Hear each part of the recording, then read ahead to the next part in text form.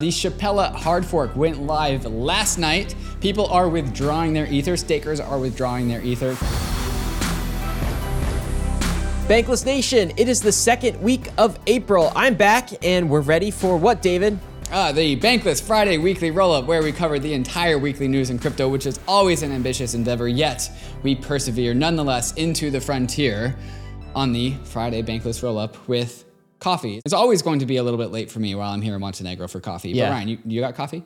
Oh, I got coffee. Look at it. Right here. Beautiful. Got my coffee. Beautiful. Do you know, did people, since I was out last week on vacation, enjoying myself, did people think that the April Fool's thing was like legit? Yeah, like that I had to. We were not going to do this podcast any longer. That there was some kind of breakup going on. Saturday, April 1st, we released on the Bankless newsletter that we broke up. Tuesday, the State of the Nation. Notice the date, guys. April 1st. April 1st, real important date. Tuesday on the State of the Nation, I was solo. Friday with the weekly roll up with Anthony. Also, you weren't there. But in the start of the Friday weekly roll up, the first link I pulled up was this post about how we broke up, and just to make it real obvious that no, Ryan is actually on vacation, because Ryan actually takes vacations at times. Go figure. Weird. No breakup here. And but has David been replaced by an AI? Have I been an AI the entire time? We may never know. Who knows? All right. Topics of the week. David, we just did a hard fork. Ethereum we just hard fork. Deposits. It's been hard fork week. It's hard fork week. Shapella, that's what the upgrade is called. And ETH is over 2K for the first time since when? We're going to talk about that. What else we got? The Arbitrum DAO drama continues, which Ryan completely missed all of this. Yeah, so I'm glad, the actually. Bankless Nation is going to hear Ryan get downloaded about the Arbitrum drama in real time. Also, the MEV drama as well. A new meta in MEV happened last week, and that drama has continued. The exploiter, which again, semantics, don't know if you'd call it exploiter or not, had their stables frozen by Tether. So we're going to talk about that. And then there's a new product launch. Ryan, you want to take this one? Dude, I'm so excited about this. It's called the Token Hub. So we're looking at tokens. And we've got some token analysts that are telling us what's bullish, what's bearish, and what's neutral. It's a new product for the Bankless Nation, for Bankless citizens. We're releasing that today, I believe. It's released right now, so we'll talk about that Yesterday for the listener. It's already out. It's already out. David, we also, it's that time of the year, around April. I got to remind you, how you doing on your taxes, man? How's that going for you? Real good, because of the crypto tax calculator, Ryan. You use the crypto tax calculator, don't you? In some of my wallets, but I pass all the information over to the human accountant. But do you know who the human accountant uses? All the new wallets, because it's actually a nice way to like practice doing taxes because like doing it yourself when you have a little robot buddy. So that's what I'm just saying. I know your accountant, practice, and I know what she uses. And I know she uses crypto tax calculator as well. No it's shit. a badass tool. Yeah, that's totally what she uses. No way. And it's a fantastic tool, I'm just guys. paying my accountant to use a crypto tax calculator? No, there's more than that. Come on. But it's a time saver for everyone. Like whether you're a trader, whether you're a DeFi gen, whether you're an accountant and you're like looking at all of your wallets and all of your NFTs that you purchased and all of this activity, and you're getting the hot sweats because you don't know like how to make sense of any of this.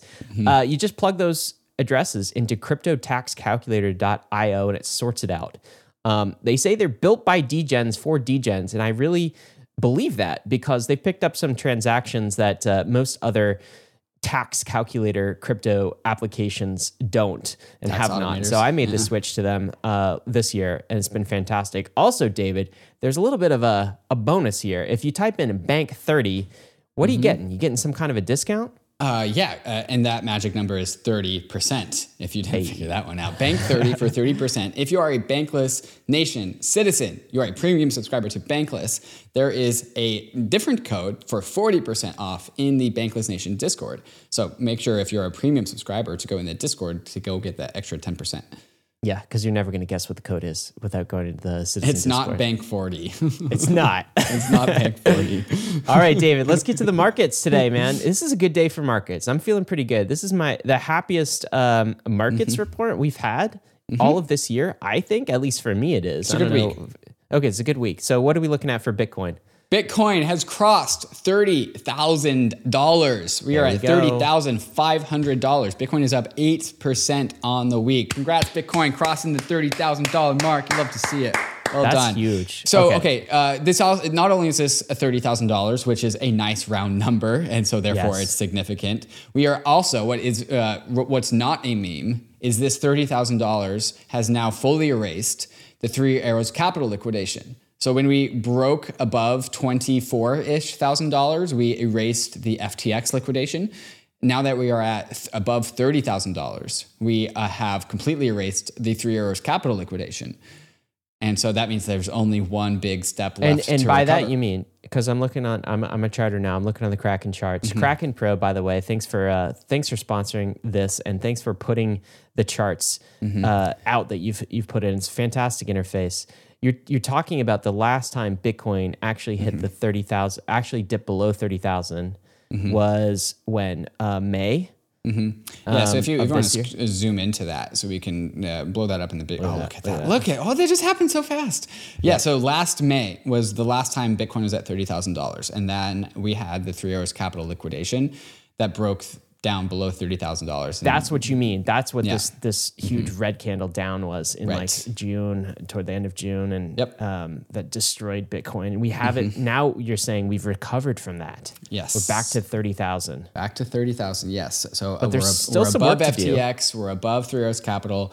The next step is to get above $40,000, which would get us above Terra Luna.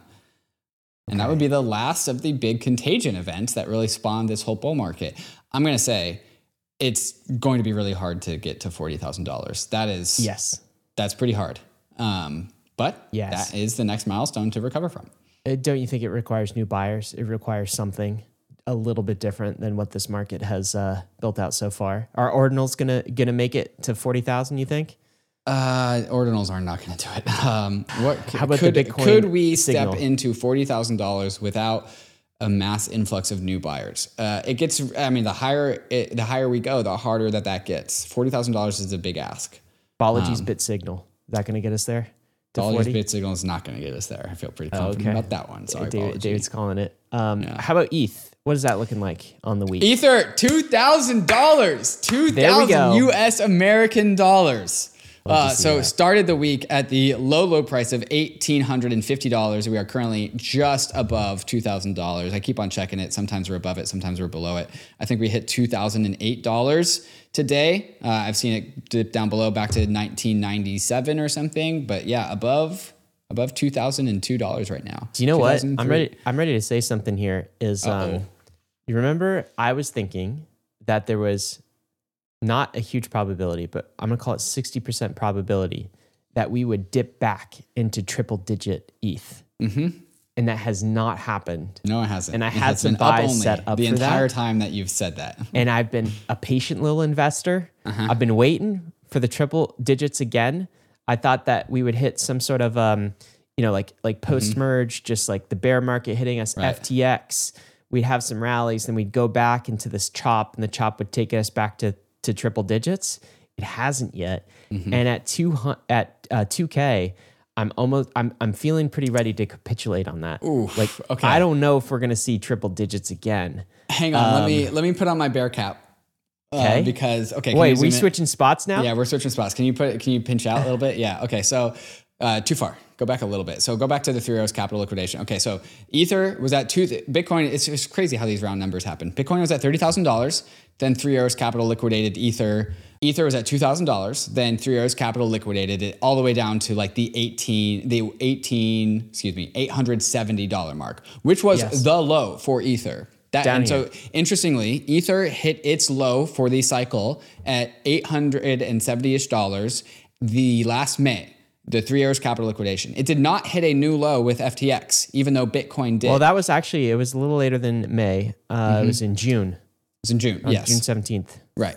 And so the Three Arrows Capital, before Three Arrows Capital got liquidated, we were at where we are now, at $2,000. We resurged after Three Arrows Capital. Ether went from 2,000 down to 870, back up to 2,000 again pretty quickly in like August, I'd say. And then so it hit that it was started there, fell down to 870, back up to 2000. Then it retouched something like the high 900s in the FTX liquidation. Yeah, we didn't get. We didn't break that 1,000. Triple digits again. Yeah. And so they hit 1,000 ish, and then we're back up to 2,000. We are not above the Three Arrows Capital liquidation point. We are at the Three Arrows Capital liquidation point. This is my bear cap. We have not broken through. We are hanging there. And so while you are perhaps ready to capitulate, there's plenty of people, and then I think plenty of reasonable takes that we're just going to touch this, and this was a local top, and then we have another flat year between $2,000 and $1,000 for 2024, or the rest of 2023. That is the bear case. That is a bear take. I still think that's a likely case for sure. Mm-hmm. I'm just getting ready You're to just capitulate feeling on FOMO. us. I know. I'm just, yes, but also I'm ready to capitulate on us going back below 1,000. Okay.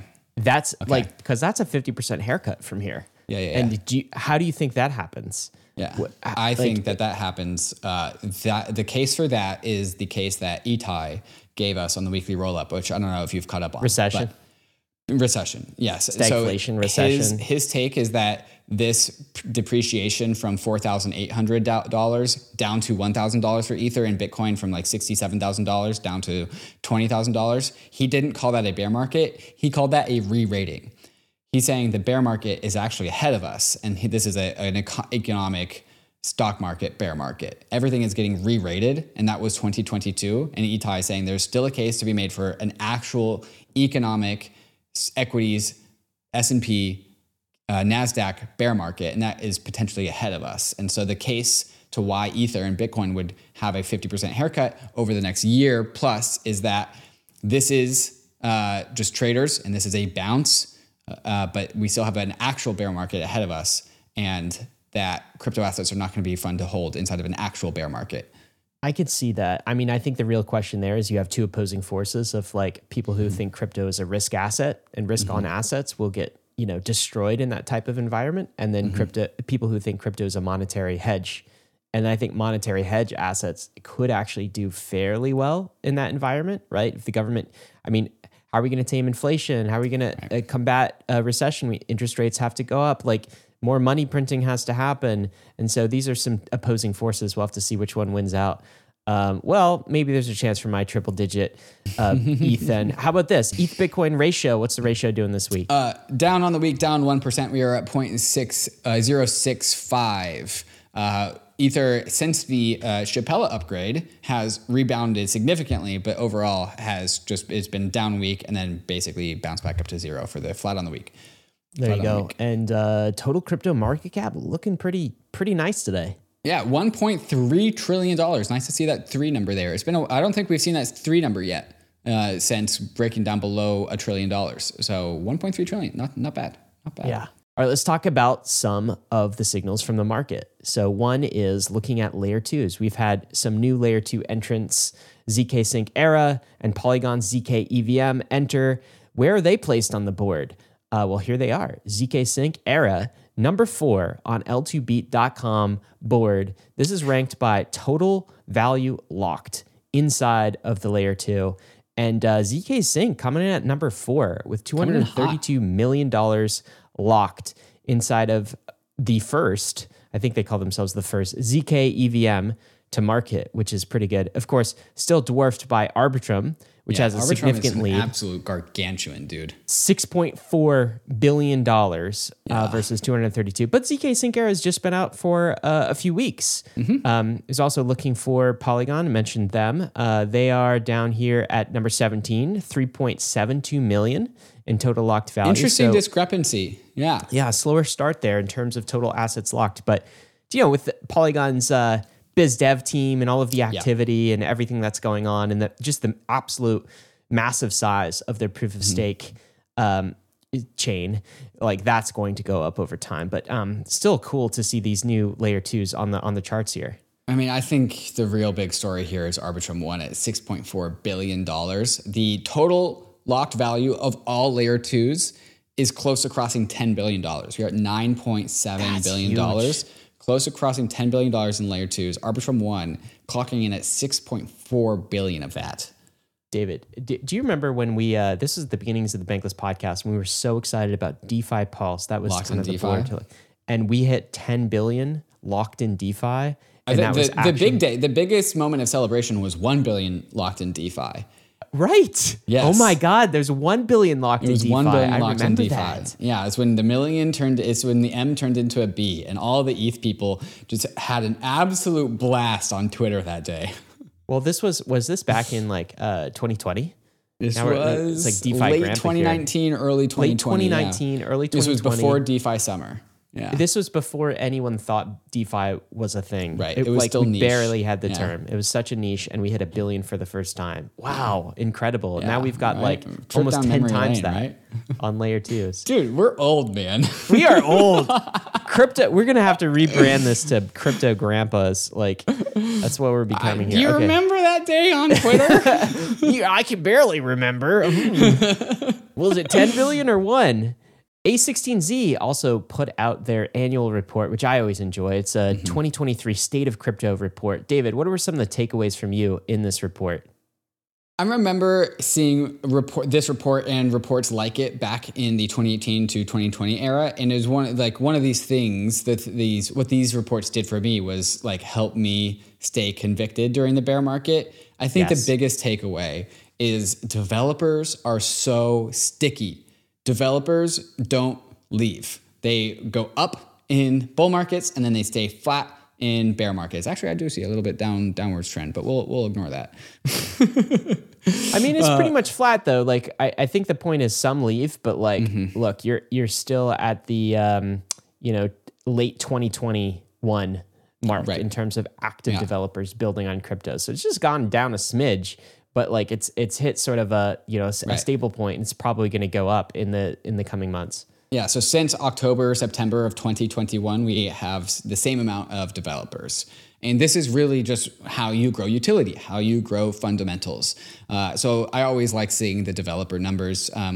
NFT volume, still good. Of course, it hit an absolute crazy high during the NFT mania, but NFT volume is like not anywhere close to zero and starting to see like much more organic signs of life. That one was very big.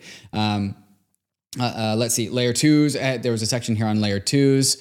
And then also there's a decent amount of focus on just the crypto perception in the outside world, which of course isn't totally great. And also talked about the different countries. US is losing its lead in Web3. It should come as no shock to anyone here.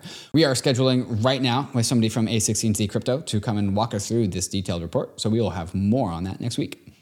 Yeah, that's really good. I mean, just to put some numbers around the active developers, 30K developers contributed to or built on crypto. That's 30,000, and that's a steady increase of 60% over the last 3 years. So pretty impressive. And yeah, that point about the US losing its lead on Web3, that was actually that's killer to me. Between 2018 and 2022, the proportion of crypto developers based in the US versus the rest of the world fell 26%. And I think that is because U.S. regulators are driving talent to other locations. Literally anywhere else. Yeah. I mean, I think not good there. And you were just mentioning surveys, David. So this is from the Pew Research Center. Majority of Americans aren't confident in the safety and reliability of cryptocurrency. The quote here is, among the vast majority of Americans who say they have heard at least about cryptocurrency, that's 88%. So 88% of Americans have heard of cryptocurrency. 3/4 say they are not confident in cryptocurrency. Yet, despite this poor standing, crypto still pulled better than the U.S. government. So we got that going for us. Oh my God. That's a great way to follow that up. Okay. Yeah. Majority of Americans aren't confident in the safety and reliability of cryptocurrency. I am as much of a crypto bull as anyone in this industry. Can you really blame them? Because when you are an outsider and you don't know the difference between FTX and Coinbase, and neither did the insiders of this industry prior to FTX blow up, by the way, You don't know the difference between Ethereum and Terra Luna. And again, neither did some of the crypto insiders of this industry either. And so can you really blame them? Yeah, I can't blame them, but that's why I think there's such an opportunity here, just an arbitrage opportunity. Like I was telling you on a couple of rollups ago, I own ETH and Bitcoin, and I sleep very well at night, in all market conditions. Right. And I think people have invested in all sorts of other things. They don't understand what they've purchased. They bought at the tops due to FOMO, all sorts of other reasons why they don't have conviction in this asset class. And no, I can't blame them. But I do think the antidote is us bringing more utility to the things that we're building, and for us to educate so that people understand what they're actually buying and why.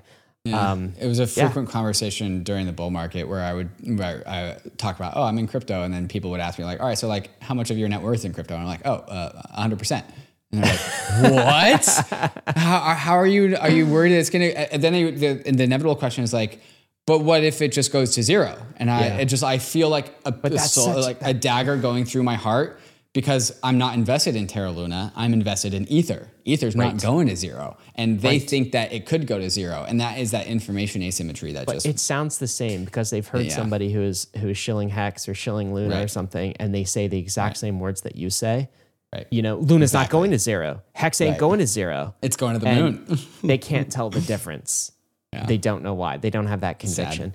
Sad. The conviction, it takes time. So we have to just be patient. David, what do we have coming up next? Coming up next, we got to talk about Ethereum withdrawals. The Shapella hard fork went live last night. People are withdrawing their Ether. Stakers are withdrawing their Ether. Kraken is withdrawing a ton of Ether. So is Coinbase as well. So we're going to talk all about the Shapella upgrade. And then after that, I fill Ryan in with all of the drama around Arbitrum DAO. And then what else? FTX recovers $7.3 billion in assets and has started discussions about potentially restarting the exchange. No. Wow. Yep. All of that and more as soon as we talk about some of these fantastic sponsors that make this show possible, especially Kraken, our preferred exchange for 2023. So if you are feeling unsure about your crypto exchange, perhaps go sign up with Kraken, who's been here for 12 years, and I can only assume will be here for as many years as you are, Bankless listener. Here we go. Kraken has been a leader in the crypto industry for the last 12 years. Dedicated to accelerating the global adoption of crypto, Kraken puts an emphasis on security, transparency, and client support, which is why over 9 million clients have come to love Kraken's products. Whether you're a beginner or a pro, the Kraken UX is simple, intuitive, and frictionless, making the Kraken app a great place for all to get involved and learn about crypto. For those with experience, the redesigned Kraken Pro app and web experience is completely customizable to your trading needs, integrating key trading features into one seamless interface. Kraken has a 24/7, 365 client support team that is globally recognized. Kraken support is available wherever, whenever you need them, by phone, chat, or email. And for all of you NFTers out there, the brand new Kraken NFT beta platform gives you the best NFT trading experience possible. Rarity rankings, no gas fees, and the ability to buy an NFT straight with cash. Does your crypto exchange prioritize its customers the way that Kraken does? And if not, sign up with Kraken at kraken.com/bankless. The Phantom wallet is coming to Ethereum. The #1 wallet on Solana is bringing its millions of users and beloved UX to Ethereum and Polygon. If you haven't used Phantom before, you've been missing out. Phantom was one of the first wallets to pioneer Solana staking inside the wallet and will be offering similar staking features for Ethereum and Polygon. But that's just staking. Phantom is also the best home for your NFTs. Phantom has a complete set of features to optimize your NFT experience. Pin your favorites, hide your uglies, burn the spam, and also manage your NFT sale listings from inside the wallet. Phantom is of course a multi-chain wallet, but it makes chain management easy, displaying your transactions in a human-readable format with automatic warnings for malicious transactions or phishing websites. Phantom has already saved over 20,000 users from getting scammed or hacked. So get on the Phantom waitlist and be one of the first to access the multi-chain beta. There's a link in the show notes, or you can go to phantom.app/waitlist to get access in late February.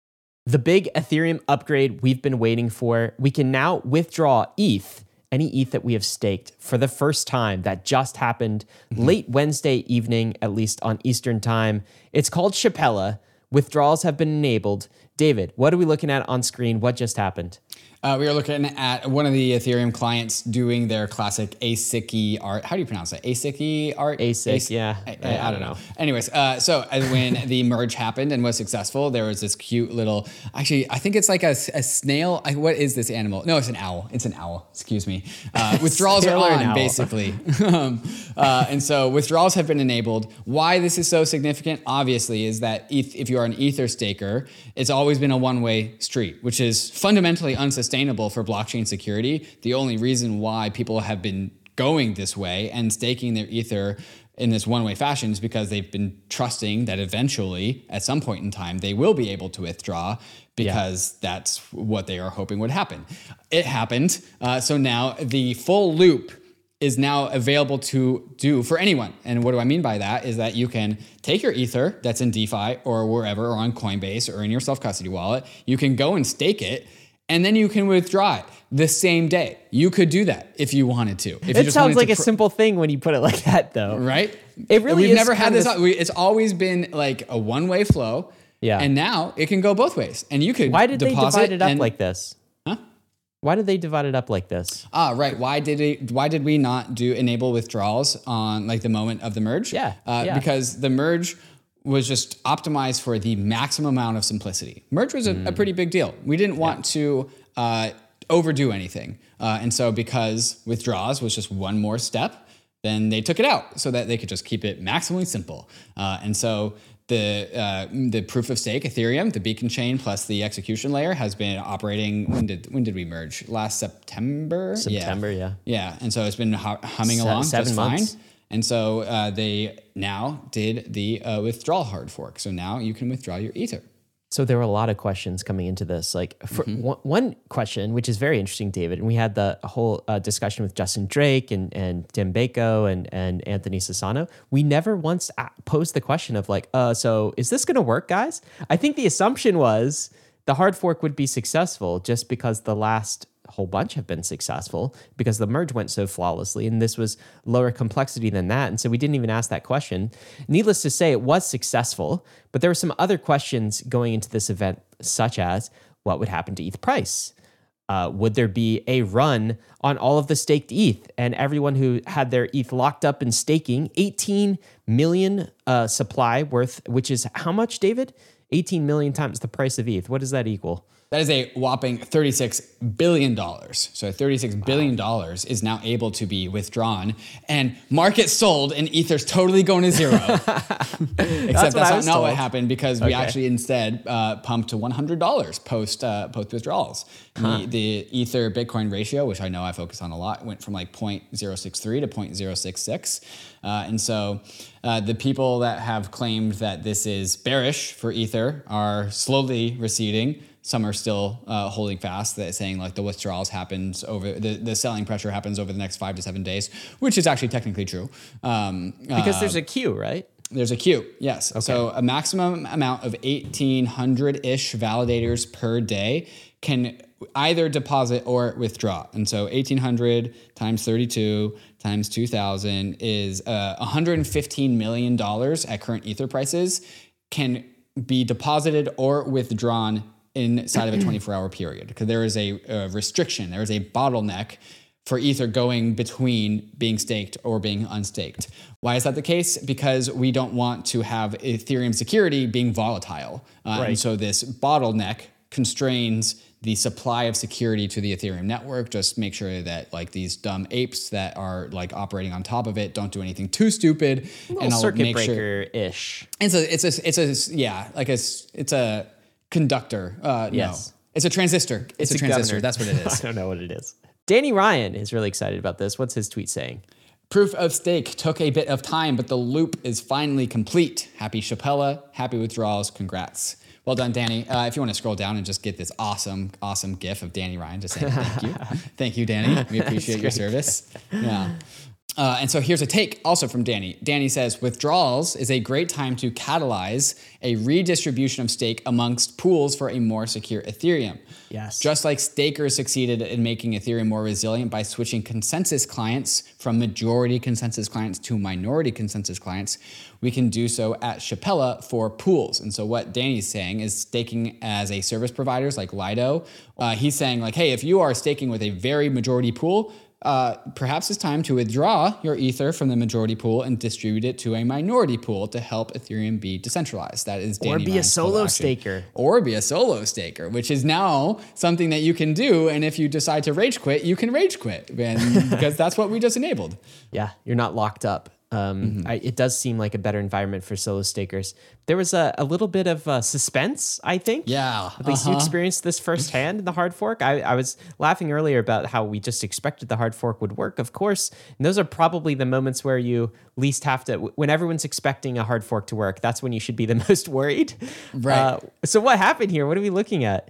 So I went to watching the Shapella hard fork upgrade. I went to my first in real life Ethereum people meet up to all watch the hard fork together to celebrate the hard fork. That was totally going to be a complete success, and no one thought anything otherwise. No one was So we had worried. this website pulled up on the screen, and the website would show you the blocks inside of an epoch. And so every 6 seconds, a block would turn green, and then we would see the block number of the Shapella hard fork come. And so we're 1 hour away, 30 minutes away, 15 minutes away. There was a live stream. And so this is a picture that was taken of Vitalik's answering some questions on the live stream.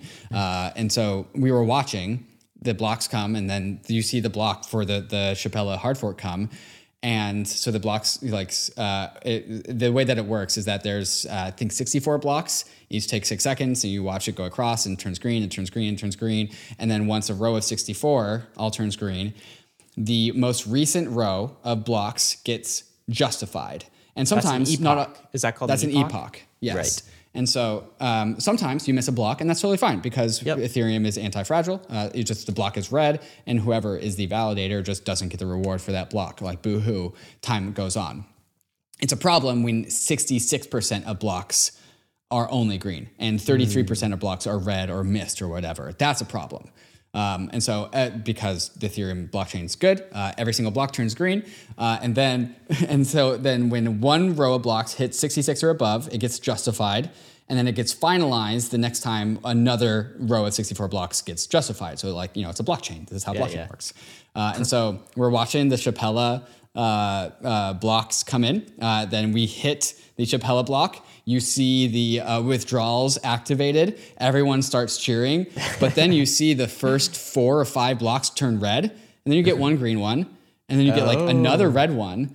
And then you get a few more green ones. And I'm like, no, the merge had less green blocks than that. I know the difference between red and green, and those are red. And those are not green. And and I'm sitting next to Vitalik, and I see Vitalik looking at it, and I see Tim Bako looking at it, and we're watching it goes, and it's like, okay, we get a few more green blocks. The first bundle of blocks were uncharacteristically red, and then Tim Bako said something along the lines of there was a bunch of messaging that was actually kind of expected. We didn't really know about that, but okay. But then there were still more red blocks, dude. What? It's more red blocks happening. I'm like, guys, meanwhile the live stream is withdrawals are enabled. We did it. And then Vitalik's like, let's make sure that the block finalizes, right, guys? And then I see Tim Bako pull open his laptop and starts typing to people. I'm like, guys, I don't like what's going on here. And God. Vitalik's, but as time went on, it got more and more green. And then the row filled up, pretty heavy red on the left, mostly green on the right, epoch. Yep. And then the epoch comes to get justified, and it goes down, and then we start filling out the next row. And then so that row gets filled out. More green blocks are happening. I think only 2 or 3 red blocks, so we're good. But then that one comes in, and that one also justifies, but the hard fork block is not finalized. It's just justified. Ooh, and so we have two justified blocks not finalized. To justified epochs, you mean? Epochs, yes, exactly. Epochs, Okay. and one epoch is a bundle of 64 blocks. Yeah. And like I'm listening to Vitalik start to make concerned noises, and he's like looking on his phone, and I'm like, so Vitalik, like I know he doesn't know what's going on. He's just waiting for more data, and it's like I go, Vitalik, so what's going on? Meanwhile, while the live stream is happening and everyone's chatting, and he goes, "Oh, the beacon chain's just being weird," and I'm like, "What does that mean, dude?" And then we get to the next epoch. It's all green. Everything finalizes, and we're good to go. And I'm glad your first viewing event was that fun, because that's the way they should be, right? You don't really know. They should be suspenseful. They shouldn't go without a hitch. But everything's fine, right? Guys, this is the simple one. What's going on? What was the reason for all of those red blocks? Did you find that out later? I think two problems. One quick bug with Lighthouse that got fixed pretty quickly. One of quick the ETH bug clients, with Prism clients that got fixed pretty quickly, and nothing was the issue.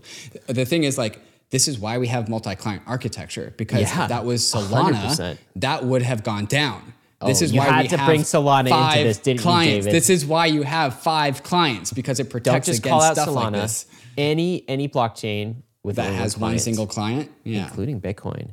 Bitcoin. That's right. Yeah. Like hard forks are very nerve-wracking. Very nerve-wracking. Yeah, okay, that's why well, we Bitcoin made doesn't it. fork. We made it. Okay, withdrawals overview. What's this? What are we looking at? We got some dashboards up here, David. Okay, so there are a bunch of dashboards. If you are curious to see stats of the Beacon Chain post Shapella, there's a bunch of dashboards. So these, I don't know how to pronounce this, so I'm just going to... Are we up in terms of the amount of... Is this locked? Oh, okay, this is total amount of ETH on the Beacon Chain. Is this staked ETH? Has that gone up? 19 million? That's higher than I thought that it would be. Wow. Okay. Where'd that come from? I don't know. Total but ETH withdrawn. 161,000, round up to 162,000 Ether has been withdrawn. So 162 Ether has been withdrawn. That's a pretty good amount. And so you can scroll down and see that circulating supply, just that green line of Ether coming out of the Beacon chain. So this is like the bear case, right? This is like all of the ETH that's like locked is being put into the market, except no one's just not necessarily selling it because the price is going up. But yeah, like Ether is net flowing from the Beacon chain to the main chain, the DeFi ecosystem, anywhere, like not staked basically. And so the circulating supply of Ether is going up because it's being unstaked. So are we seeing a big exodus of staked ETH like some of the bears thought we would? Obviously, ETH price has gone up, and I think that's because we have another de-risking event, hard fork behind us, which is fantastic. So the market's responding to that. But what about this idea of a run on the protocol with ETH stakers, fleeing and exiting? Are we seeing any early numbers around that? Yeah, so some of these dashboards are going to be able to put a nice visual behind the withdrawals versus further deposits. So I think it's either this one or the next one if you keep on scrolling down. There is absolutely a net outflow of Ether, as you would expect. This is not the hard fork that enables deposits. This is the hard fork that enables withdrawals. So now that withdrawals are happening, people are withdrawing their Ether. Kraken, which had to shut down its staking platform because of the SEC, they're not going to keep it there. They're going to withdraw it. So they are withdrawing a bunch of Ether. People are withdrawing CB ETH from Coinbase. And so Coinbase has a bunch of staked Ether being withdrawn. And so there is, people are starting to squeeze through that 1,800 validators per day, 1,800 times 32 to get to the amount of Ether per day. So there's a line. So you got to get in line. That line will clear pretty fast, I think, in the next 4 or 5 days. And then all of the Ether that is queuing up to be withdrawn will be withdrawn. And that's the status of things now. Yeah. How about this, David? This is ETH waiting for withdrawal. Right, yeah. This chart. So what are we looking at here? Yeah, so Kraken is the set of the line of people looking to withdraw their Ether. Kraken is 70% of that, withdrawing 551,000 Ether, which implies something like 750,000 total Ether being withdrawn. That's all in queue right now. It's all in queue. Yeah. Okay. Yeah. Currently being processed, right? And so Coinbase is coming in at a solid 6.5%. So, and then after that will be all these centralized service providers, which big fan of. Well, but Kraken, part of the reason why Kraken is withdrawing so much is because the Gensler Banhammer has like they have to basically discontinue staking services in the United States. And so you have to imagine a large portion of the Kraken is as a result of this. Right. But overall, we're not seeing this mass exodus of staked ETH, are we? It's just kind of... Well, so we're hitting the upper limit. Like we are seeing the fastest withdrawal pace that you could see. It's just that, is it being sold? Is it being deposited again in a different service provider? Is it being sent to DeFi? We don't really know. What we can actually assume is it's not being sold because Ether price is up.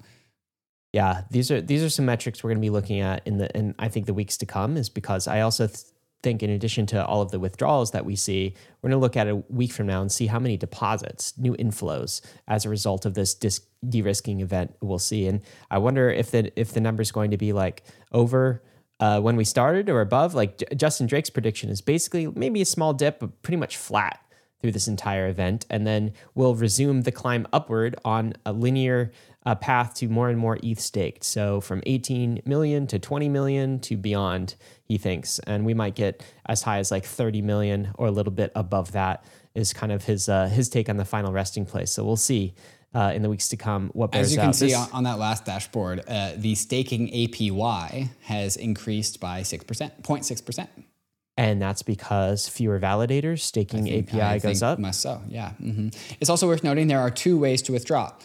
You can do a skim withdraw, which just withdraws everything above 32 Ether. And a large supply of the withdrawn Ether in the queue is people just withdrawing their rewards, not withdrawing their principal. That's a skim withdrawal. People call that a partial withdrawal as well. You're just withdrawing the rewards. You're not disbanding the validator itself. Right.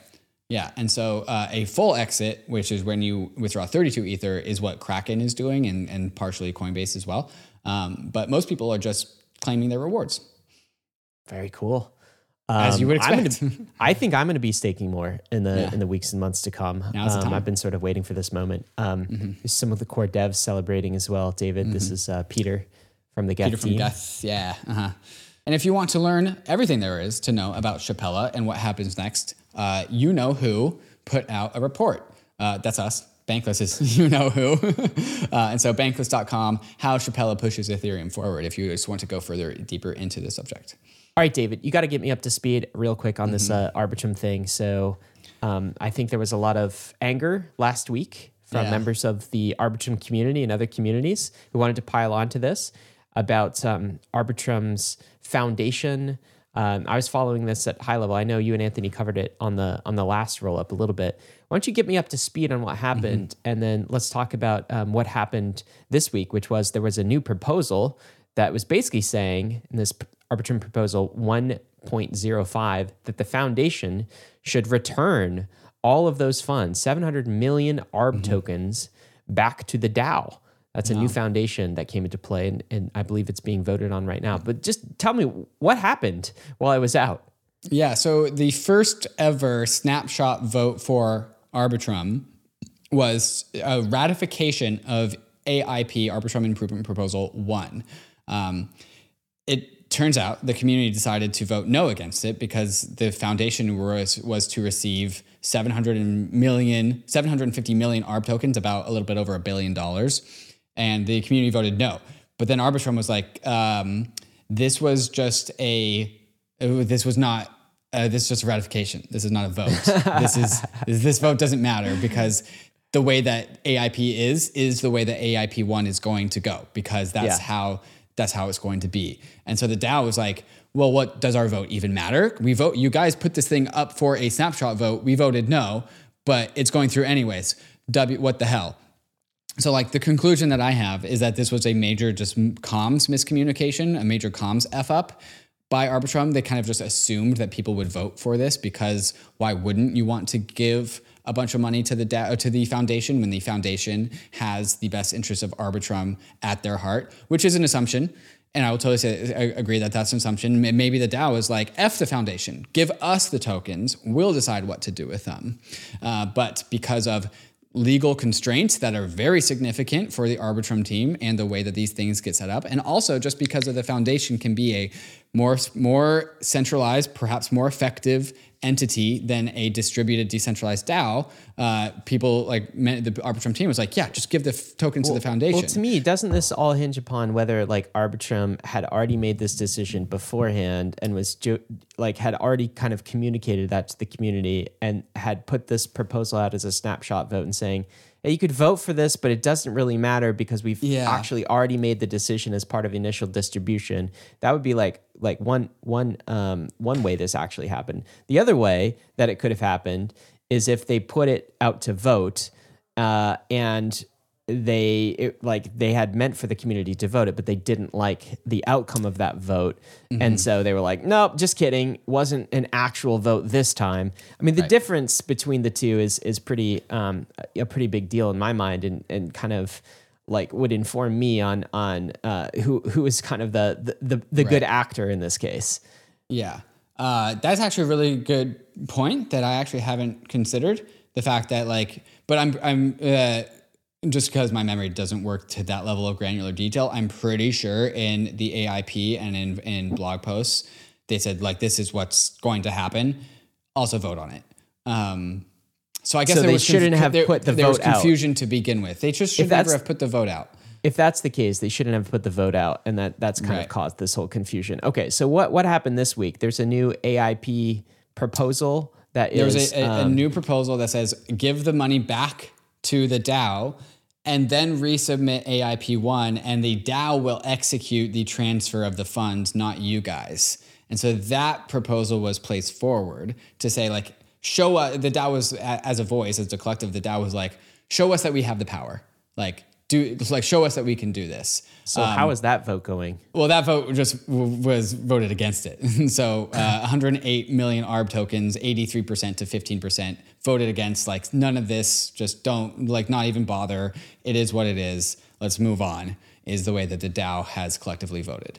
I bet you there's probably some conversations as to large whales voted against it and maybe retail voted for it. But overall, as an airdrop receiver, I voted against this because I think this thing is mostly just drama. And I got flack for that take, by the way, saying that this. Why'd you get flack? Drama. What appeal? So one thing that's interesting about a DAO vote is we've made this point before. We've had Hasu on. We talked about kind of the faults in DAOs and all of these things. Is there's no legal obligation here. There's no settlement layer to ratify a DAO vote and for kind of Arbitrum, the company, or any of the other Arbitrum stakeholders to actually carry that vote forward. It's almost like a gigantic social signal, if you will, but there's not anything close to shareholder rights, which is sort of settled in a US court system. So as part of that is what does a DAO vote actually entitle you to? And as a ARB token holder, is this all window dressing? Is governance kind of window dressing, or do you actually have rights? And I do think that is a valid concern, but it's not just a concern for Arbitrum. It's a concern for all any sort of squishy governance that can't be settled on chain, of which most DAOs have this, don't they? Yeah, I do think this is a bunch of window dressing. What my frustration is that the inception, the initialization, the bootloading of a foundation and a DAO, how that exists, how that comes to be, is an exceptional moment. And it warrants exceptional circumstances because of Gary Gensler and jail time and fines and stuff. Because of that reason. And so we think there should be a grace window, particularly at the very the first beginning. Initialization, the first creation of the whole system should actually be outside of DAO governance. It should, because of efficiency, capital efficiency, but cost efficiency. It just has to be, though. It also has to be that way. Right. And so then every other proposal after that should have the full faith and might of the DAO behind it. But the initialization is a special circumstance that we need to have some sort of grace period, David, just for you want to give them a mulligan for just this one time. But if they do it again, then you'd have a bigger problem. If you do it live in production, then let's get the pitchforks. I see.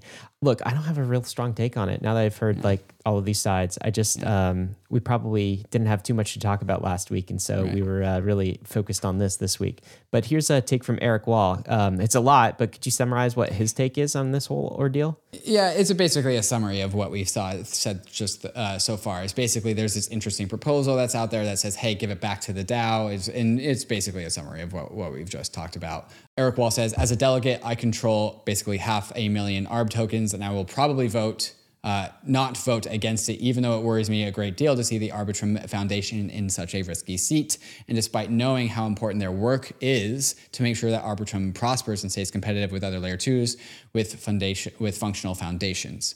And so Eric Wall is like balancing, is like, well, he's a big delegate. He understands the value of a foundation, but he's not going to vote against it because he wants to see the trial of governance play out. But the thing didn't pass anyways. All right, David. So we've covered Shapella. We've covered Arbitrum. What's coming up next? Coming up next, the last and final update on Euler. I actually did say that last week, but this is because there's one last step, which is people get their money back, and then there's no more conversation about it. So there's that. FTX recovers 7.3 billion in assets and has just started discussions about how to restart the exchange. We will discuss whether we even want that or not. And Bankless has its brand new product update, the Token Hub, your brand new hub for tokens. If those title wasn't descriptive enough, just in case you want to lose extra money this cycle, a brand new token hub for citizens. So all this and more as soon as we get to some of these fantastic sponsors that make this show possible.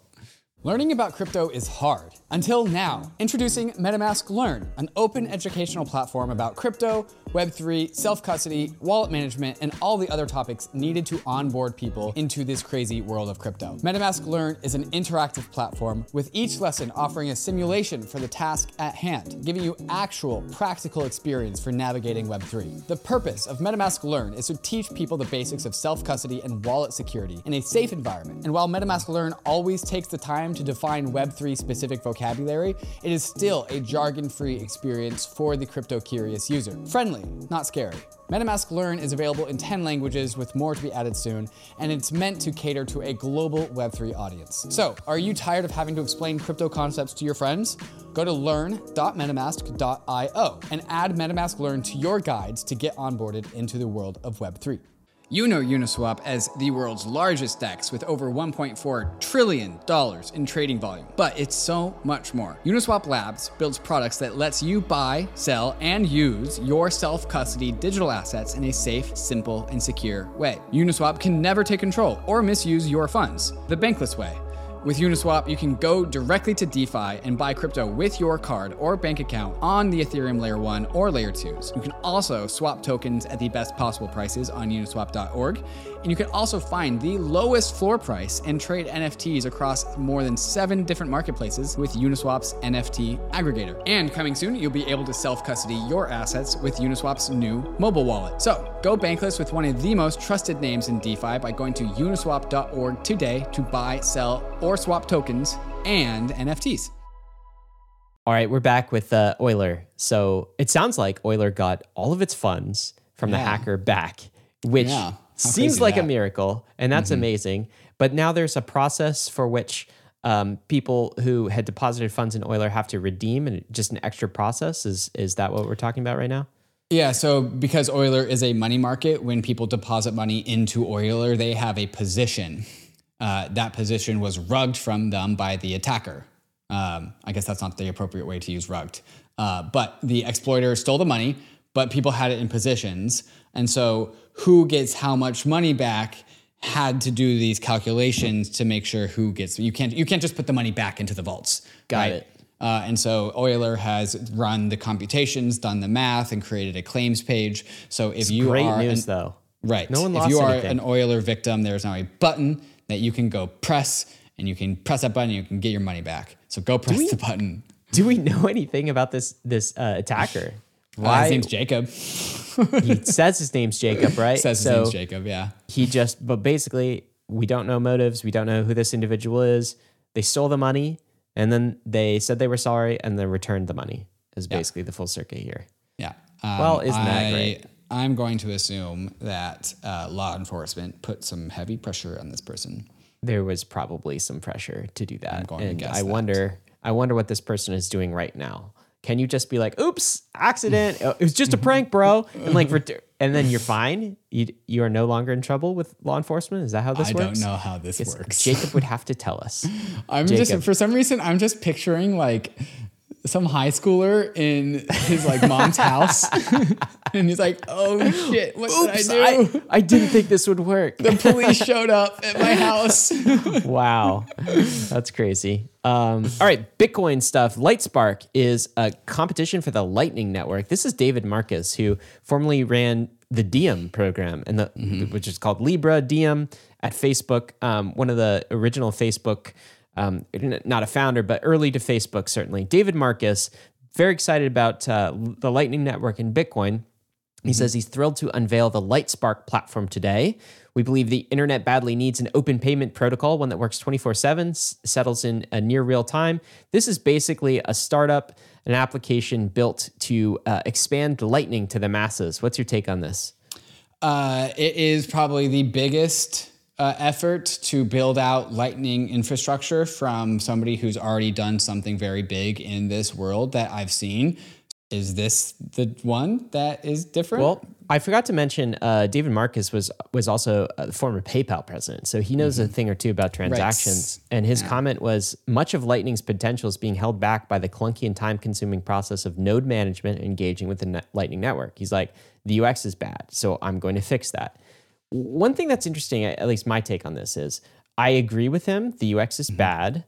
I don't think that will solve the problem, because I think the UX still remains bad as long as you have Bitcoin as the unit of account, because people don't want to spend their Bitcoin. Right. I don't want to spend my ETH either. I just don't. I want to spend stable coins.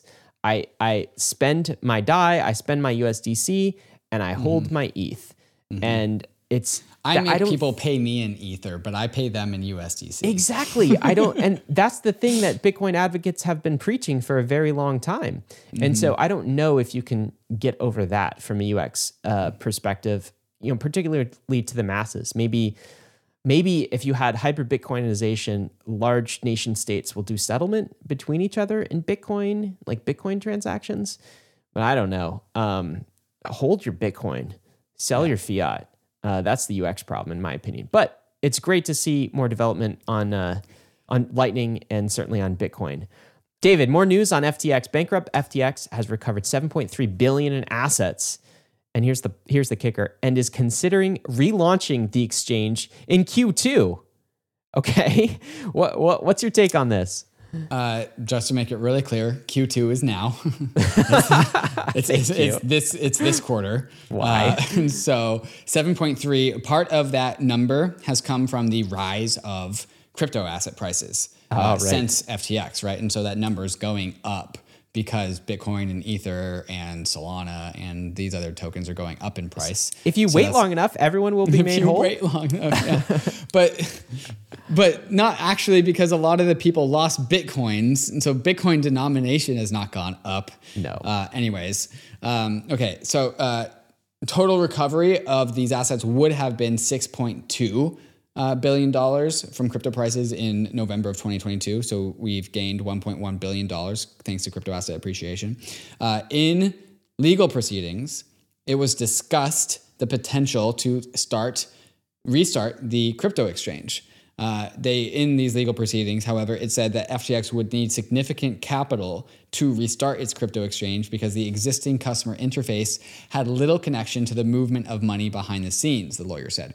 Remember, Ryan, a very big topic of conversation was how good of a product FTX was? How fast it was. It was so good and fast. The UX was amazing. It really makes a ton of sense that this thing that was a fraud behind the scenes had this very polished and sleek front end, because it didn't matter. You didn't have to connect those things. The numbers weren't real. They weren't real. Just generated numbers. It wasn't even connected to like the back end, what was actually happening.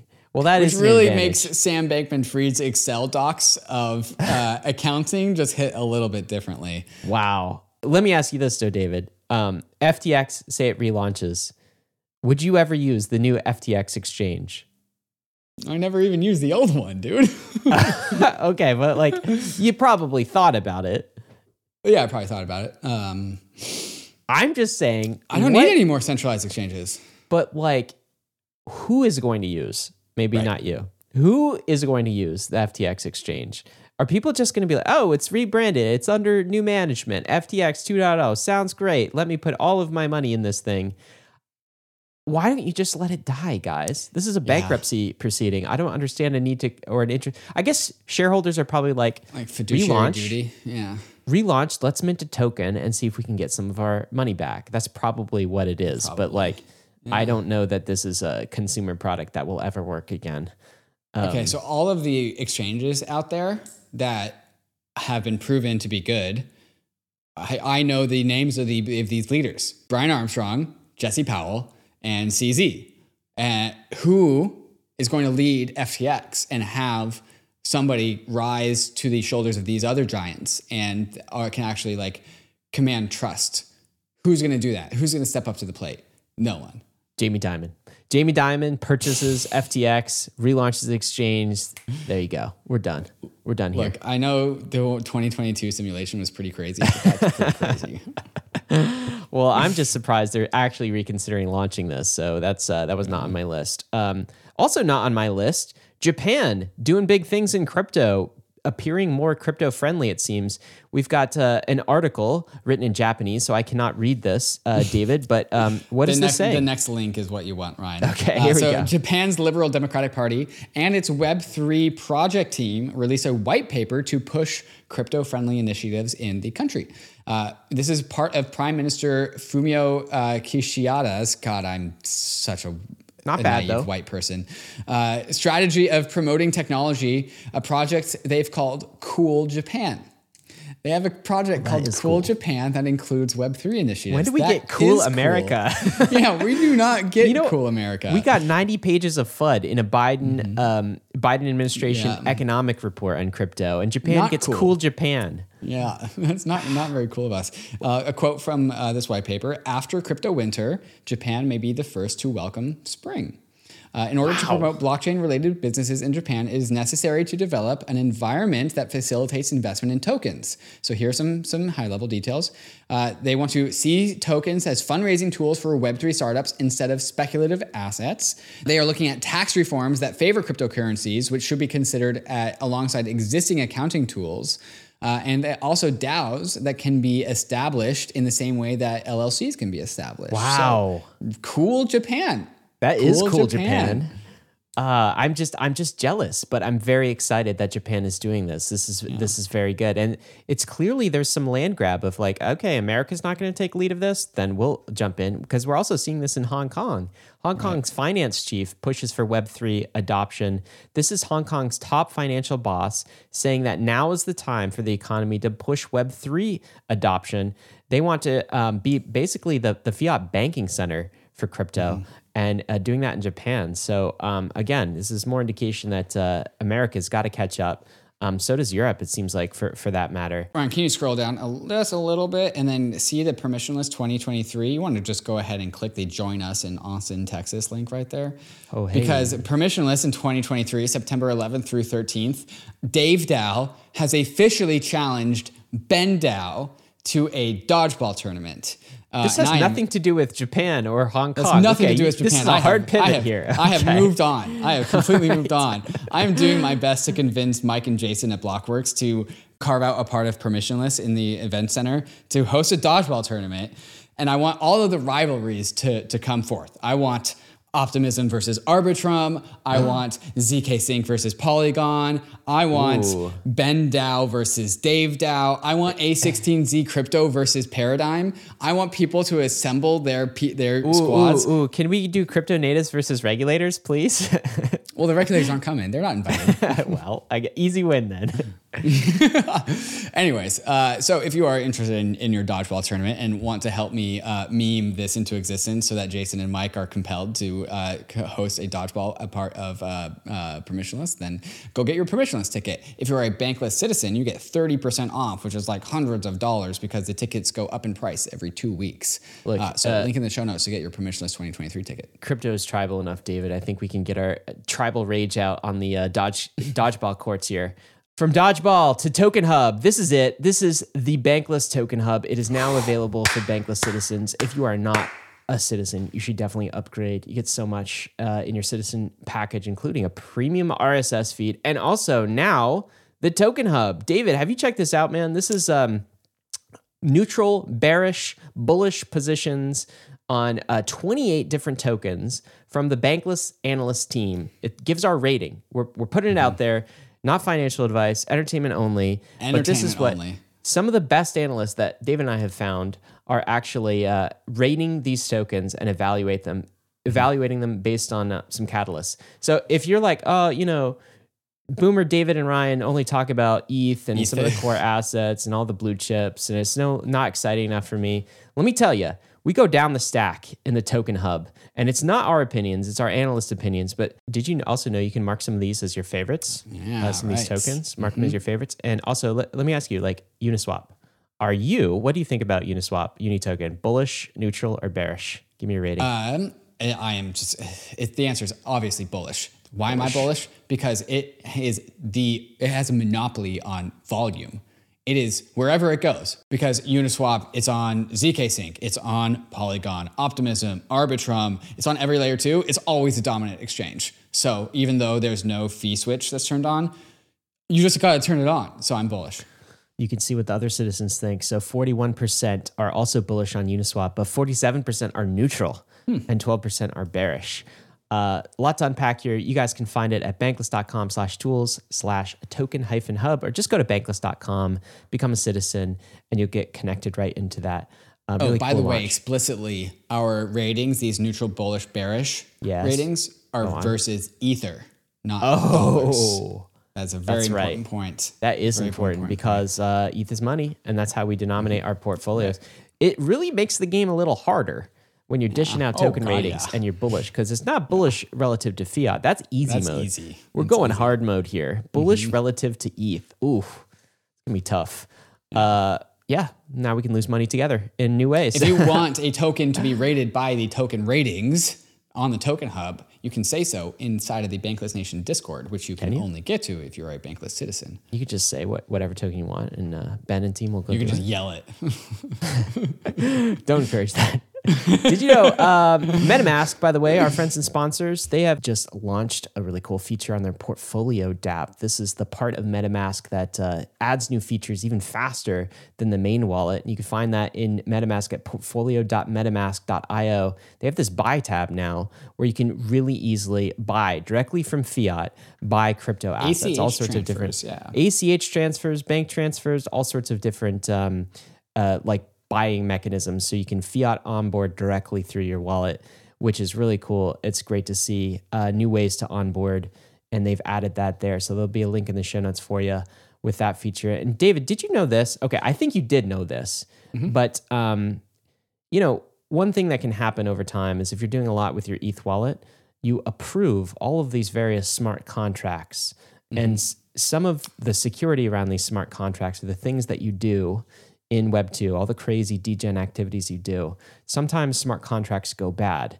And so you may have opened the door, but not shut the door. You may have approved access to your keys to do some specific function in a wallet and forgotten to revoke. Etherscan actually has a tool where you can look at your address and you can revoke access. It will tell you what you've given access to specifically, rather than just like not understanding. And it'll tell you like you've given access to all of these contracts. Do you trust these contracts? Do you know who these people are? I didn't know Etherscan was doing this. And they've had this for a while. I didn't know. I was using another tool for this, but seeing Etherscan, a tool I trust and already use like every day, do this is pretty awesome. So that's probably a security tip. Like go through some of your addresses that you use for degen activity and make sure you are revoking access to the things that you don't trust. Why leave access open? There was actually an event earlier this week that happened in Sushi, I believe, where some people got their wallets drained because they did not revoke access. Well, they gave access to a router that was exploited. And then people had to go revoke access because that router was proven to be bad. Like other contracts, like the wrapped Ether contract, you're never going to have to worry about that one. That thing is rock solid. The DAI contract, like generally rock solid. Some things without names that you can't remember why you gave it permissions in the first place, maybe you want to revoke that one. Yes. Yeah, you want to revoke that one. All right, David, what do we got coming up next? Coming up next, we got some questions from the Bankless Nation, as well as some takes of the week, followed up by, of course, what Ryan and I are bullish on. And lastly, but not least, the meme of the week, because that's how we end the show. But first, a moment to talk about some of these fantastic sponsors that make the show possible. Arbitrum 1 is pioneering the world of secure Ethereum scalability and is continuing to accelerate the Web3 landscape. Hundreds of projects have already deployed on Arbitrum 1, producing flourishing DeFi and NFT ecosystems. With the recent addition of Arbitrum Nova, gaming and social dApps like Reddit are also now calling Arbitrum home. Both Arbitrum 1 and Nova leverage the security and decentralization of Ethereum and provide a builder experience that's intuitive, familiar, and fully EVM compatible. On Arbitrum, both builders and users will experience faster transaction speeds with significantly lower gas fees. With Arbitrum's recent migration to Arbitrum Nitro, it's also now 10 times faster than before. Visit arbitrum.io, where you can join the community, dive into the developer docs, bridge your assets, and start building your first dApp. With Arbitrum, experience Web3 development the way it was meant to be: secure, fast, cheap, and friction-free. Bankless is launching the Bankless Token Hub. At Bankless, we've been studying the crypto markets ever since 2017, and all of our research has led us to this, the Token Hub. You're a one-stop shop for alpha to help you navigate through the crypto markets. Have you ever wished for a trusted resource that would share their thoughts, ratings, and their opinions about tokens? Boy, do we have the product for you. The Bankless Token Hub is where we provide Bankless citizens with the alpha on the hottest tokens in crypto. We do the research, so you don't have to. The Bankless Token Hub includes the token ratings, where our team shares their research and outlook on the hottest tokens in crypto. Also, the Token Hub includes Bankless Bags, our own internal investment club. Bankless Bags is where we put our money where our mouth is. And for the Bankless Power user out there, you can access the analyst team 24/7 inside the Bankless Nation Discord. You can ask them questions and learn from a group of people deep in the weeds of crypto investing. The last feature of the Token Hub is the ability to upvote or downvote token ratings. The Bankless Token Hub lets you learn from your fellow citizens to rate these tokens yourselves. The Bankless Token Hub is launching right now and has already been beta tested by your fellow Bankless citizens. So stay tuned in the Bankless Discord for updates. And if you're not a Bankless citizen, well, you better sign up if you want access, because this corner of Bankless is available for citizens only. I'll see you in the Discord. Back with questions from the week. This one from Oren. I'm going to read the whole question, David, because there's a story associated with this. After 14 months, I finally feel like I'm in crypto for real. I lost 1.1 ETH to a scam. It was my own fault. I clicked a link from a trustworthy source without reading the accompanying text, an opaquely worded confirmation letter, and I'm down 1.6k pounds.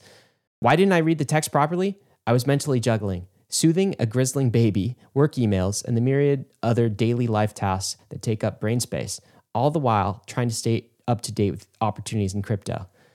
It made me wonder when and how we're going to get crypto to a stage where it can be trusted by people who can't always focus their whole attention on it, the casual retail users. Surely without them, the room for growth as an industry is limited. I know crypto is risky and I can lose what I put in, but having some arse outright steal your funds hits so differently from taking a punt on a degen token that goes to zero. What are your thoughts on what we can do to combat the constant scams that reinforce the negative view of the industry, limit growth, and give more ammunition to Elizabeth Warrens and those like her? I love the roll-up. It's been a godsend in keeping us up to date with the industry in the limited time I do get. This is a very sincere question from Oren, and I gotta say I really resonate with this. Like, how does a normal person possibly have time to determine and figure out what's a scam and what's not? This is certainly the Wild West, David. Are we ever going to graduate to something that feels a little more safe? Like, one thing when the degen tokens go to zero, another thing when something unexpected happens, as it happened to Oren here, clicking a link from what he thought was a trustworthy source, and then getting 1.1 ETH stolen. Yeah, and I'm sad to say I don't really have a silver bullet here. I think this more or less comes with the territory of self-custody crypto assets. We have the power and the responsibility of being able to control our own money. Wells Fargo will never let you send your money to a scam because of how cumbersome it is that scammers don't even bother to try. So thank you, Wells Fargo, I guess. They can also totally confiscate your money, capital controls, all of those bad things. And so this is just the double-edged sword, I would say, that is crypto. How do we prevent this? Well, one part is, of course, just education. We're never going to be able to get rid of scammers in the way that the traditional finance world just doesn't have to deal with scammers, because scammers just can't operate in traditional finance. Simultaneously, there's like ways to win in this space because of those same properties, right? Like you get airdrops, you get to invest in things that you otherwise wouldn't have gotten to invest in. And so like there's upsides and there's downsides. And now we're talking about one of the downsides. I think sadly, another unsatisfactory answer is that like the kids that are raised with this financial system are going to become extremely fluent in this natively. Whereas people that are older that have to learn this thing just from top down, just because we were confronted with this while trying to learn it manually, we are the more vulnerable people, because once upon a time we learned how to do Venmo and ACH transfers and all that kind of stuff. And we never had to worry about this kind of thing, which is why it's easy to fall victim to a trap when you have a trusted source sends you a link. And so the one part is just like, it's just going to take time. There's also innovation to talk about. This is a problem, and problems inspire problem solvers, and problem solvers that create useful solutions get investment to scale those solutions out to the world. And so sadly, I don't really have a silver bullet here, but that's because there's 10,000 different answers that are all kind of good and kind of bad. But when you put them all together, we have a solution, and sadly, it just takes time. I want to echo. I think you said made many of the points I would have made, David, with kind of competition and time and innovation and also upside. We are on the frontier. This really is the bleeding edge frontier, and I think some things that used to be more bleeding edge frontier are less frontier. So we can look at the past. It's much safer to hold ETH in 2023 than it was in 2016, and to use a multi-sig in 2023 than it was in like 2017, or like to use Uniswap, right? So we've come a long way, and the way we've the only way that's happened is through time and sort of like Lindy playing over time, which means like large amount of value and smart contracts. They don't get hacked over time, and sort of risk boils out. So I do believe we're just in the Wild West right now. This is definitely the frontier, and that is bad because there's risks.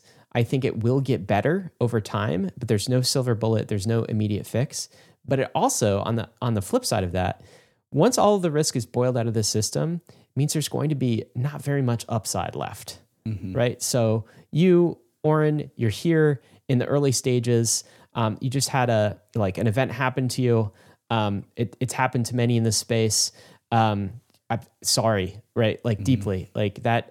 These types of things hurt, and yet I think this is a short-term setback, because the most fundamental thing is you are here, you are on the frontier. You're going to use this as a learning opportunity, and you're exposed to so many more opportunities than the people with their money in Wells Fargo and the banking system are going to be. They're not going to receive the airdrops. They're not going to have the opportunity to buy ETH at 2K. They're not going to have the opportunities that you have right now because you know about this stuff. So once it becomes less risky, it's also like the upside is not going to be there anymore. And that's just the trade-off that we're dealing with at this point. Yeah. There we go. David, we got a take this week. And I think this is going to be the only take that we talk about, because it's a big one. A tale of two agendas. What is the first agenda here? And then what is the second? Yeah, so these two takes juxtaposed with each other. So here we have Chamath Palihapitiya from the All In podcast. And he tweets out, if you invent a novel drug, you need the government to vet and approve it, the FDA, before you can commercialize it. If you invent a new mode of air travel, you need the government to vet and approve it, the FAA, before you can commercialize it. If you create a new security, you need the government to vet and approve it, the SEC, before you can commercialize it. More generally, when you create things with broad societal impact, positive and negative, the government creates a layer of review and approval. AI will need such an oversight body. The FDA approval process seems to be the most credible and adaptable into a framework to understand how a model behaves and it's counterfactual. Our political leaders need to get in front of this sooner rather than later and create some sort of oversight before the eventual big avoidable mistakes happen and the genies are out of the bottle. That was the first take. Let's go ahead and go to the second take. Here is Naval. Much of the innovation in the last few decades was in search, social, crypto, and AI, because pure math is the last unregulated frontier. Invite the regulators in and they'll freeze innovation here, just as they did in healthcare and energy. That's the other side of the take. Ryan, which of these two takes do you like? You know, I'm going to say the second. Yeah. I thought Chamath's take, he was like, if you want to go back to the other one, it's like the government, they've got securities. You got to get approved. You got to ask permission. Aviation, you got to ask permission. Drugs, you got to ask permission. I thought he was setting up for like, we live in a permission society. It all sucks. But then he goes full statist and he's like, let's do it for AI. And I'm like, what? I thought you were going the opposite direction, dude. I think that there is a mistake here in that, like, so what I think the mistake is, there is a little bit of truth in the middle, but it's like, I'd still more veer towards Naval, because I think the assumption that Chamath is making this tweet is that, is not like the full libertarian, like a super hyper libertarian assumption of like, we don't need any institutions. The free market will solve everything, right? It's like, I don't agree with that. But I don't think that the only regulatory institution has to come from the nation state, from a bureaucracy, right?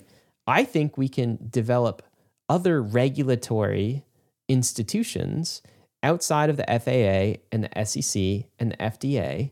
And indeed, we are doing that in crypto in various ways, right? It's like, so I think that there is a lack of imagination when, like, there do need to be standards and harmony and sort of like institutions in place, but they don't all, and coordination apparatus, but they don't all have to come from big government nation state. And I think Naval is right on when he says that sort of quelches innovation and like puts us further behind. But if Naval was to go as far as to say like, and therefore we don't need coordination, we don't need any sort of institutions, or like regulate, and it's sort of just every person for themselves, then that is sort of a bridge too far from me. So I think what we are doing in crypto is really creating new institutions here, and they're in their proto phase and they're very early, but like DeFi, open source code, Ethereum as an institution, that's more of the innovation I'd like to see. And I think that doesn't come with the trade-offs where, you know, you get Big G to come in and they just totally squelch the thing and kill all innovation.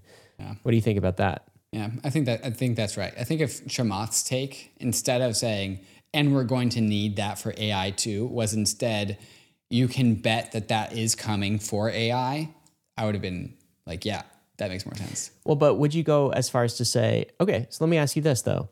David, are you saying that we don't need any regulators? We don't need any coordinating bodies or institutions? Are you just living in sort of a libertarian, anti-establishment, fake utopia, wonderland that doesn't actually exist? I would say that all of our examples of regulators are in these pendulum of incumbent protecting corrupt institutions on one side of things versus effective regulators. They're too far along. All of them are too far along on the incumbent protection corruption machines. Even like the FAA? FAA, probably not that one. That one's more of a niche. FDA, not so bad. I've been talking to a ton of synthetic biology and longevity researchers, and all of them say that the FDA has held back their industries by decades. And they just can't do what they aspire to do because of the FDA. It's like, I don't know. The first time, the FDA. You said that. Yeah, you said it correctly. But like, yeah, I think every regulatory institution has gone through the kind of this path. Some are on the other side of corruption, right? So like, I have personally, generally neutral to maybe positive feelings about the FAA, for instance. Yeah, FAA, we like you guys. I mean, you guys are chill. Like, it is safe, right? But maybe that's just because I don't know enough about the airline industry to be like, oh, they're blocking all of this innovation. I just don't know enough about it. But I do know the airline industry. It's just like flight in general. Like the SEC, man, they are screwing up royally. I know a few things about the SEC. They have abandoned their mission, right? And the FDA, I'm like learning a little bit more about it, but it sounds like those in various life sciences spaces will say they're just totally shitting the bed as well. Yeah. Well, they delayed the COVID vaccine by like months. And so Chamath says we need this for AI. Mm-hmm. Like, you want a Gary Gensler of AI? Like, we don't even know that we need it yet. What would he do? Like, exert power, exert control? I mean, it sounds terrible. You even Eliezer would be like, they're not going to do anything. All right. Takes of the week. What are you bullish on, David? I am bullish on the future of ETH staking, this ETH staking industry. Okay, so with the Shapella upgrade, we have the loop, correct? And so this is like staking 1.0. The staking project is not done, but the foundations are set. So like you have ETH staking, you have withdrawals, you can stake at home. It's only 32 Ether. There is so many more new layers of innovation that come along in this stack to take ETH staking from its existing but still primitive state to what you and I have always seen, which is the global internet bond market. And so we got eigenlayer restaking. We got distributed validator technology. We got more competition in the long tail of liquid staking derivative tokens. We have interest rate swaps. We have all of this other stuff. We have MEV capture and proposer builder separation. The maturation and growth of the ETH staking industry is going to be so cool to watch. And that is what I'm bullish on. I agree. There's another point. This is an Anthony Sassano tweet. DVT on testnets and mainnet. And in our episode earlier this week, I think you actually coined this phrase, and I hope it catches on. Squad staking. Squad staking. So you don't have 32 ETH, but you want a solo stake?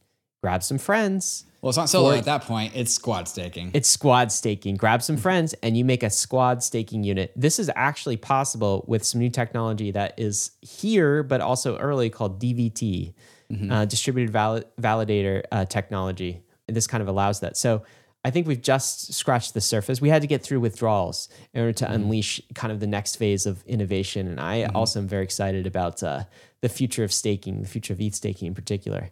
But what else are you bullish on? But what else am I bullish on? Look, just Ethereum shipping, David.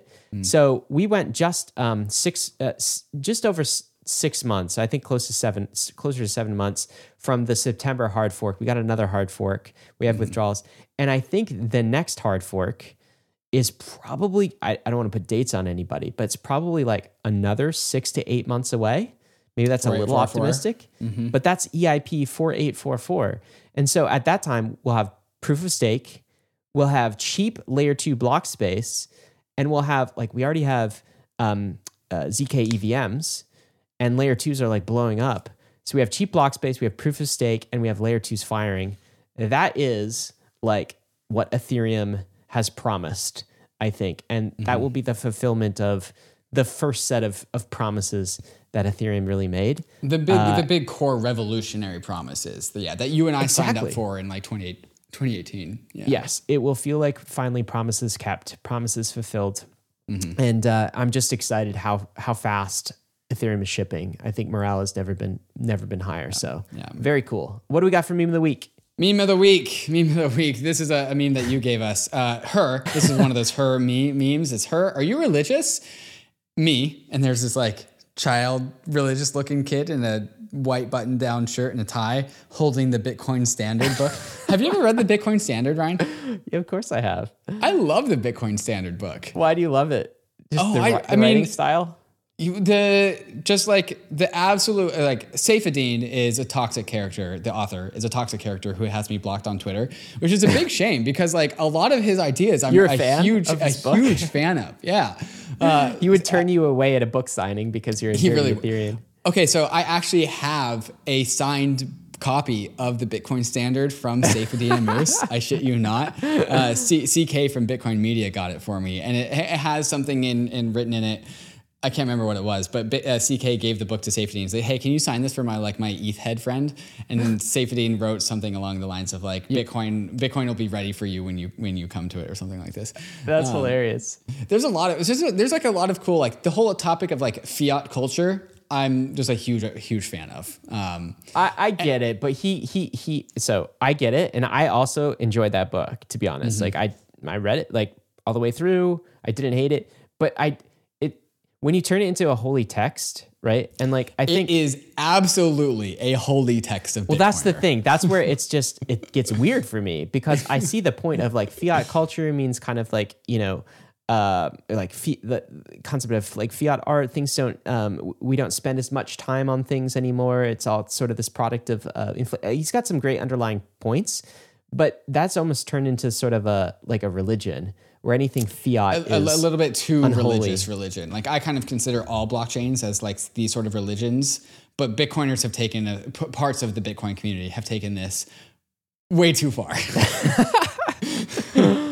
Anyway, that's I laughed out loud when I saw this. So we're sharing that. That's the meme of the week, guys. None of this, of course, has been financial advice, including the token hub. We really have no idea what tokens are going to go up or down. Crypto is risky. Our analysts might, but maybe it's still for entertainment value, though. First and foremost, and primarily and always. So was this episode, as always. And we are headed west. This is the frontier. It's not for everyone, but we're glad you're with us on the bankless journey. Thanks a lot.